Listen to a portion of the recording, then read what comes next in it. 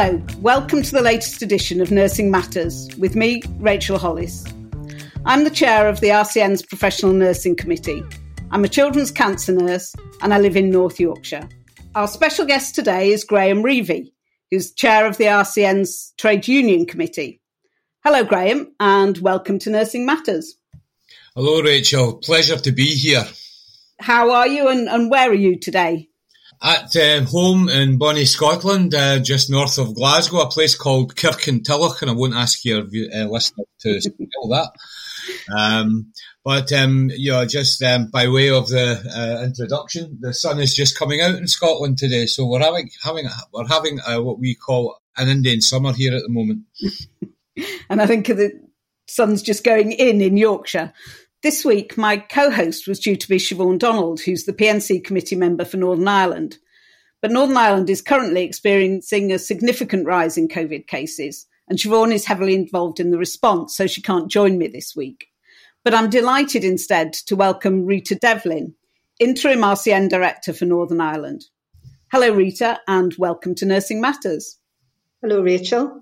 The UK media has been criticised for rarely reporting on the COVID crisis in Northern Ireland, but we're hearing now of a significant increase in cases, and we know of severe staffing shortages in the system. What are you hearing from RCN members, Rita? Well, Rachel, interestingly, I've just been interviewed by Sky for the UK just before this, and they were asking the same questions. Our members are like other members right across the UK, they are absolutely exhausted. They are burnt out. And what worries me is the amount of our nurses that are telling me that they can't face working through another wave of COVID. And that's really concerning. At the minute, we are, as you know, there was a call came out on a Sunday night for off-duty members to go in and work in two of our trusts. That is very, very concerning. It's a mixture of a huge increase in COVID patients, a huge increase in the number of our members who are having to isolate because they've been in contact with people with COVID. And also, as you know, we started pre-COVID with nearly 2,000 nurse vacancies in a very small place, which was about 12-13% vacancy rate. Graham, as chair of the Trade Union Committee, you take the member lead on pay in the RCN, and we're going to come on to talk about the Fair Pay for Nursing campaign very shortly. But first, as anti-lockdown protests continue across the capital and nationwide, a former nurse who was struck off the register has caused controversy by comparing staff working on vaccinations to Nazi war criminals. What did you think when you heard this? Oh, Rachel, I was absolutely disgusted. Disgusted and actually disappointed. It's a very, very hard thing. It must be really, to actually turn your back on the profession is one thing, right? But the fact of the matter is that this woman was coming away with such vitriol towards people that go out of their way to care, that go out of their way and have went the extra mile during such a hard slog. And many of these vaccinators are doing vaccination as additional pieces of work. They're coming off different wards and departments and actually going to deliver this.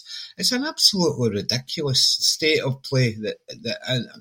And for these people to actually listen and give any credulity to this, it's incredible. Incredible. Graham, in last week's podcast, we discussed why the title of nurse should be protected in law. And under current rules, this woman who, as you say, seems to have turned her back on the profession is still able to call herself a nurse. Does this reinforce the need for protection of the title? I think, the protection of the title of nurse, it's always going to be controversial. There are many different elements of this. We pay every year subscription to the NMC in order that our profession is protected and the public are protected. And for that purpose, we are actually in a place where we can call ourselves a nurse and be legitimately proud of that. It's not just a title that you pick up in your shopping basket. So we've got two great guests for this week's podcast. And together we're going to look at why the government's plans for a 3% NHS pay rise could put healthcare provision further in peril. And after 10 years of effective pay cuts, Is it time for nurses to take a stand?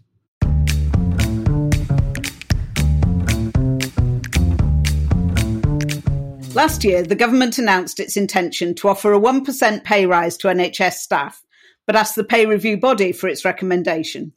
Following the report from the pay review body and in the wake of considerable public pressure, the government in England increased its offer from 1% to 3%. There's a widespread feeling that this pay rise is just not enough to recognise the value of the profession, the loss of earnings over the last 10 years, and the significant staffing crisis facing the profession. Is it time for nurses to take a stand over pay? And what could that look like? Graham, you've been leading the RCN's Fair Pay for Nursing campaign. Is 3% enough? No. Why is it not enough? Quite simply, we have made a demand on the government of a 12.5% pay award for nursing. We did not pluck that figure out of thin air, Rachel. That figure was based on where we were, where we are now, and what we would expect a government to pay to value nursing. When we talked about the 12.5% figure, I know I went round all of the various governance bodies of the Royal College of Nursing and gave them the rationale. And we provided that evidence to the peer review body. And the peer review body have really not taken what the RCN have said on board, and haven't taken the views that the professional nursing, the body that represents the professional nursing workforce in the NHS, we have not been heard by the peer review body. And in its report, where it actually makes the issue of the 3% award, and I must correct you, Rachel, there is not an offer here. This is not an offer. This is an award. This is something that the government are set to impose on all NHS workers across Agenda for Change in England. And the Welsh Government is going to be doing the same. Until now, we haven't had an announcement from Northern Ireland, and we anticipate that announcement coming quite soon. But again, it is an award. It's not an offer. There is no negotiation here. What we will have to do is basically we will have to ask our members what they think of this award. And Graham, you said that the pay review body didn't listen to what the evidence that the RCN put in front of it. What were the key elements of that evidence that you think should have been taken into account when that award was made? The key elements in the RCN's evidence are in relation to, number one, recruitment. That in order to actually recruit nurses into the profession and to make nursing a profession that people wish to join, then it needs to be a profession that is being valued by the public. Number two is retention of the current workforce. We have had reports of a workforce which is so severely under stress and feeling so undervalued that in some countries as much as 38% of nurses are considering leaving. It's around about a third across the whole of the UK are considering leaving the profession. So that's the first two elements of this. The third element of it really, Rachel, is about the value that people put on nursing. And if you think about it, over the last 10 years, nursing wages has not kept pace with inflation, to the point that nurses are around 15% down. And we wanted the 12.5% pay rise to indicate a government to restore pay to what it should be. I have yet to find a profession who have to go through a degree in order to qualify, who have to have the prerequisite of the learning that nurses have to do. I have not found a comparable profession that is paid so low, and that the value of the people of the country puts us at very, very high levels of value, and they tell us that we are really valued. But a government is yet to recognise that value, Rachel. So that's the other element that we put within our peer review body evidence. We looked at how we can attract, and we think we will attract people into the profession if we give them a decent wage. The fourth issue that I would like to highlight in relation to the peer review body report and the evidence that we've provided is actually to explode a myth that exists around the economic arguments that the government keep coming away with about a pay award being unaffordable at this time due to economic arguments. We commissioned London Economics, which is an agency that supplies independent information to organisations to actually do a review of what this would mean. And they done some modelling for us, which we provided to the peer review body as evidence. That evidence showed and clearly demonstrated that if nurses were to be given a substantial pay rise, then the Treasury would have a recuperation of that of up to 80% due to national insurance contributions, direct taxation and indirect taxation.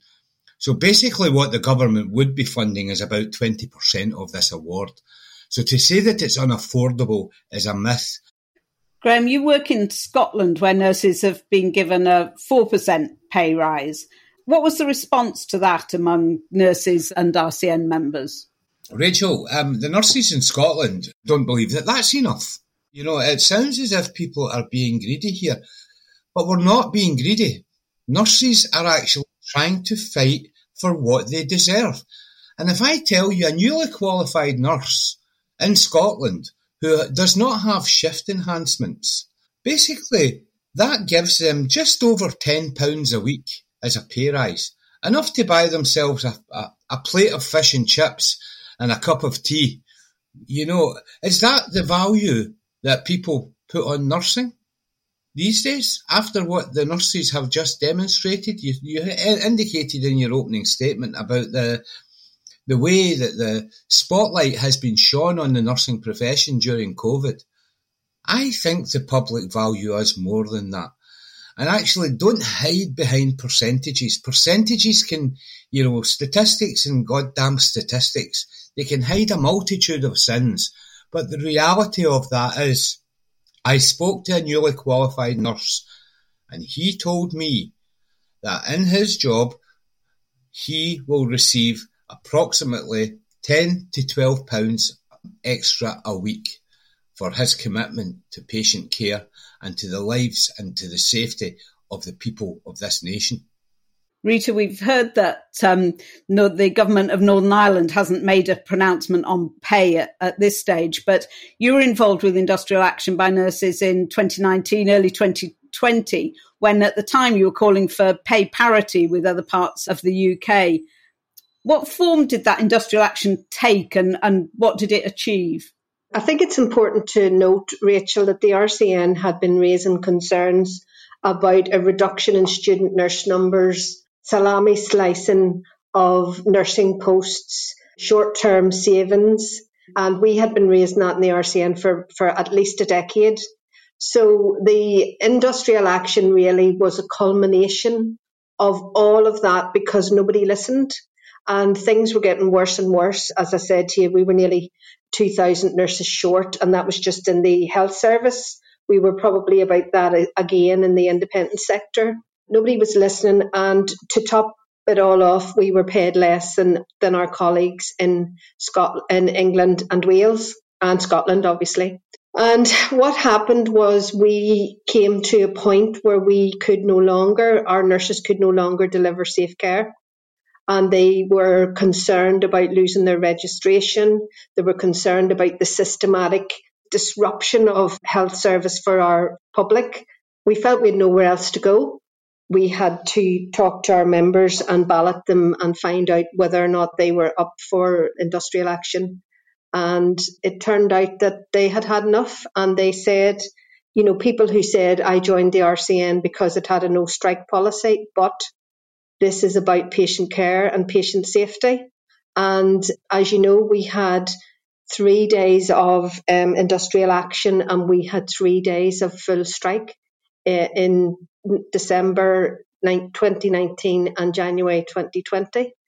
And we eventually won pay parity and we won a suite of things from the department, from the executive, to look at safe staffing. So we got a safe staffing framework, and safe staffing legislation was one of our asks, as well as an increase in the post-registration nursing budget.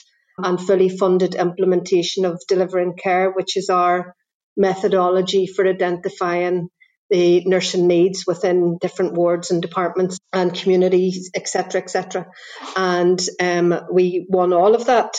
The one thing I would say to you is pay parity has remained up until now. We are hugely concerned that as yet our executive have given us no indication about what pay award they are going to offer. We have told them categorically that under no circumstances would we even contemplate accepting a loss of pay parity again. I believe that they've got that message loud and clear. I suppose some of our concerns is that the government, as far as we know, aren't going to properly fund even the 3%, which we're not accepting of. And we find ourselves now today in a position where we don't know what's going to happen over the next couple of weeks. What was the reaction of the public to the prospect of nurses taking industrial action, indeed to the reality of the nurses taking industrial action in Northern Ireland? So if I was to say, Rachel, the first day that we took strike action was one of the worst days of my career, but also actually one of the best days of my career, because the public came out in absolute droves. We had been very clear with our public that we were fighting on their behalf. The public had experienced the shortage of nursing staff, so they knew firsthand what it was, and they were absolutely 100% on our side. But our message was very clearly safe staffing first, and it was very clearly in order to have safe staffing and in order to recruit and retain, you must have proper pay. So it was in that order that our messages went to the public, and it would have done your heart good really to see very elderly people getting their sons and daughters to drive them to the picket line with cakes and biscuits and all kinds of umbrellas, because it was absolutely atrocious weather. Umbrellas, towels, raincoats, you name it. And I mean the oldest and the most vulnerable people who really probably should have said, what are those nurses doing out there? They were 100% behind us. I think, Rachel, one of the most poignant moments that I ever saw was when I saw a man standing on a picket line with a couple of tanks of oxygen, right, with an oxygen mask on. It was one of the most poignant moments that I saw pictured in the Northern Ireland dispute, which clearly demonstrated that patients actually understand that nurses are so valuable and so needed, so essential for the fabric of a country that the Irish people could not turn, the Northern Irish people could not turn their backs on nurses. It was an absolutely amazing and a wonderful, wonderful outcome. And it was because of the very nature of nurses in Northern Ireland explaining everything completely. The rationale was completely understood by that nation, and fair play to them. They've done a fantastic job.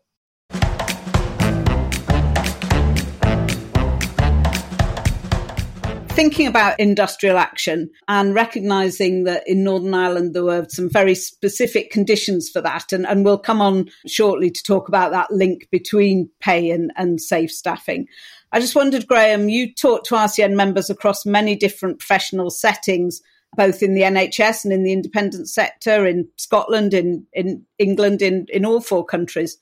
What's the mood amongst nurses at the moment in the context specifically of the pay award? And is there an appetite for industrial action, do you think? It's a difficult question, that one, Rachel. What I will say is my experience of nursing thus far on the day of the announcement was one of anger, infuriation.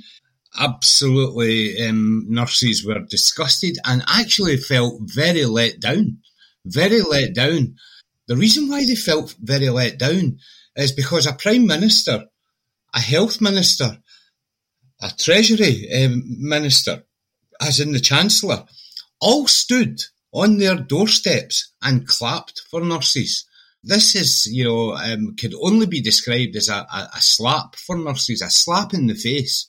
In relation to how nurses feel at the moment, I have never experienced such low morale. the one thing that happens during a crisis is a beginning, a middle and an end. And this crisis thus far, there is no end in sight, because what the government are actually doing at the moment is actually planning on our recovery plans, if you like, for the NHS, and rightly so. But they're planning on these with having a full workforce. And actually, our workforce is not going to be full. We have had people who have not had any vacation or any break away from their work as yet. So morale is at its lowest point. I think to myself, the way that people are being called in on their days off in Northern Ireland, we have to have a life as well as having a work life. This terminology of work-life balance, you have to be able to rest in order to bring your best. You have to be able to share in order to care. And all of these things have been under such significant time pressure that we can't do these things in the way that we used to do. I was going to say around industrial action, Rachel, right? Because actually that was the third part of the question around the appetite for industrial action. No nurse really does want to strike, and no nurse in Northern Ireland wanted to strike either. And Rita, said it was probably the saddest day in her career, and also the day that she felt really uplifted by the public. The saddest day comes because actually we know that this is going to have an impact, because striking does have an impact. But what we will guarantee is basically that impact will not affect life or limb. Patients will not die because nursing staff are ever taking industrial action. But our appetite for industrial action must be tempered by now. We're downtrodden. We need to do something to uplift the profession and uplift the people who work day in, day out caring for people, in order that they feel empowered and they have the vision that together as a collective we can challenge and win these arguments. I want to challenge and win these arguments long before we get to industrial action.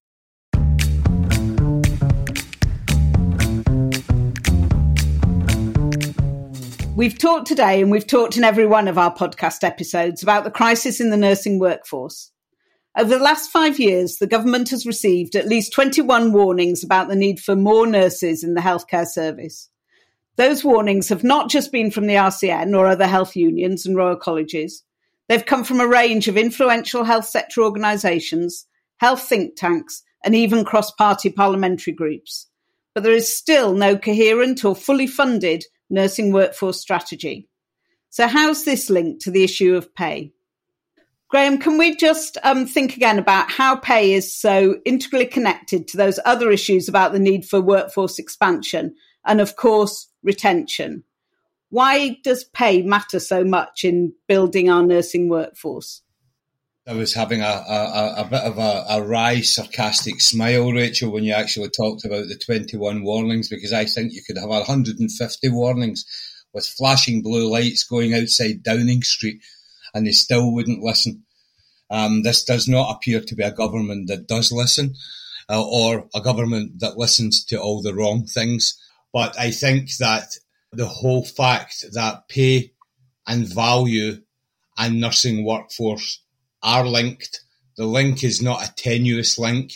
It is one that is so well connected and well responded. Our nurses have told us they don't feel valued and they're choosing to leave in their droves. Some students have actually said to me, and this is a beauty, okay, that actually I'm just going to go through and finish my degree. I'm not considering working in nursing anymore because it's so badly paid. But what I will do is actually I'll use the degree and then go into some postgraduate education scheme, which will then allow me to get entry, because actually the skills that I learned in nursing are so excellent and so thorough that they actually set me up to actually do different things in a different way. Linking it to recruitment of nursing is absolutely it's pivotal. Let's think about industrial history of the RCN. Rita, you talked about the staffing shortages in Northern Ireland, both going into the pandemic and now, and we're seeing that play out now. Thinking about, Graham's great description of the sort of the breadth of responsibility that nurses hold, then, how do those gaps in nursing numbers impact the quality and safety of patient care? Well, I suppose, Rachel, I would say to date, they haven't. Well, when I say they haven't, I mean, patients certainly aren't getting the level of care that our nurses would hope and that they would get. However, I think what is happening is that nurses are taking up the slack for each other. So they're working overtime, unpaid overtime. They're missing tea breaks. They're missing training and development. They're missing, as Graham said, time out even just to think and to chat and to discuss. And they've their heads down and they're working as hard as they can. So in essence, what has happened is that they have picked up the slack to an extent that everything has become normalised. Now, shortage of staff has become normalised. Coming into work and only having one other full-time member of staff and being staffed with the rest with the agency has become normalised. But I suppose I believe that we're starting to see the outworkings of that now. We're starting to see people retiring early. Those who can still retire at 55 are certainly going. We're starting to see quite a lot of burnout. We have high levels of sickness absence, and I do believe that part of that is because people have been worn down. Outwardly, they are, I suppose, putting a massive sticking plaster over a gaping wound, and it's just about holding together at the minute. But for how much longer would be my worry. And just to say that we have never had really any difficulty with recruiting to nursing in Northern Ireland, and I could tell you that we usually have about 4 applicants for every place. So recruitment into the profession isn't my concern at the time, although the reason that we are so short-staffed was because maybe 10, 12 years ago, the Department of Health decided to cut the number of nurses in training. So we're seeing the outworkings of that now. But recruitment into the profession is not my concern. My biggest concern is retention of those very experienced staff who not only look after our patients, but also who teach our younger and our new nurses. The hemorrhaging out of that group of staff is my biggest concern at the minute. Graham, you talked about the fact that, there is a poor history of workforce planning in health and care services. And certainly I think if you look at one of the common themes of the reports that I talked about earlier, it is the need for that long-term approach to training, to recruitment, to retention, to pay, in order to recognise the value of the profession and reward it accordingly. The government's latest health and social care bill actually says very little about that key issue of staffing for health and care services. And yet it's a very clear opportunity to introduce a legislative framework for workforce planning in England. The RCN's lobbying for that. But what about the position in the devolved nations, where Wales was the first to pass safe staffing for legislation, with Scotland following behind? And what's the current position in Scotland, Graham, around safe staffing legislation? We have got the legislation in place, but like all good procedure manuals, they're only actually good when they actually start working. And at the moment, the legislative changes have taken place, but we don't really have the practicalities and the enforcement and the ways of actually making sure that it's being dealt with appropriately. And that's one of the challenges that RCN Scotland have, and actually are challenging the government now it's time for you to deliver on the safe staffing legislation and the outputs of that. So we will continue to campaign in that space. But Rachel, you're absolutely right. And the RCN are calling for basically responsibility and accountability around this. And that's one of the reasons why we believe that the Secretary of State in England should be entirely accountable for workforce and for workforce shortages and for having a robust workforce plan, Rachel. Because it's not just about the current workforce. The health service is continuing to develop in different ways all over the different areas of nursing and the areas of medicine, surgery, etc. This means that there is continual development on demands versus capacity, and these things are not getting taken into consideration either.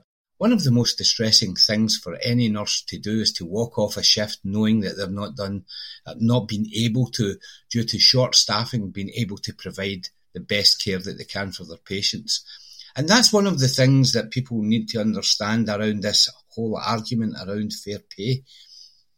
This argument around fair pay is actually about making sure that people are valued and feel when they go into a shift that they're actually being able to provide that fair amount of work or the right amount of work for the amount of wage that's been paid, and not to be disgruntled leaving their shift thinking, I should have been able to do more.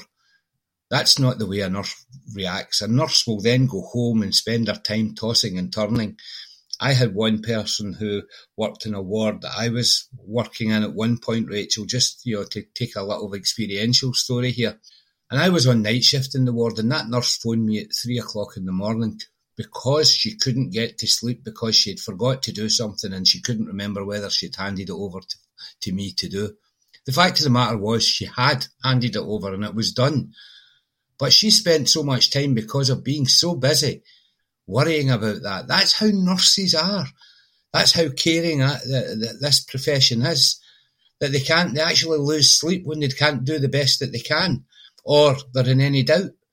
That's the people that you're dealing with. This is the side of the argument that never gets portrayed by these ministers. This is the human side of being a nurse.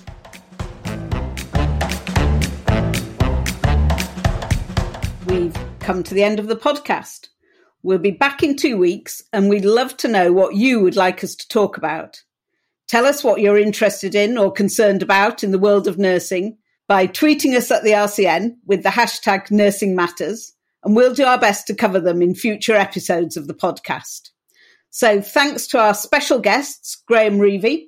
Oh, thank you, Rachel. It's been an absolute pleasure, and this has been different, let's put it that way, but I've enjoyed it all the same. It's been very different. I'm usually looking at people while you're talking to them, so this has been different, but it has been a pleasure, and I'd love to come back to talk to you about other things. I'm sure we'd love to have you back. And thanks to Rita Devlin. And remember to follow us on Spotify, Apple Podcasts, or wherever you get your podcasts to get our next edition. And if you've got time, give us a nice positive review on Apple Podcasts. It's the best way to spread the word about Nursing Matters. Thanks for listening, stay safe, and we'll see you next time.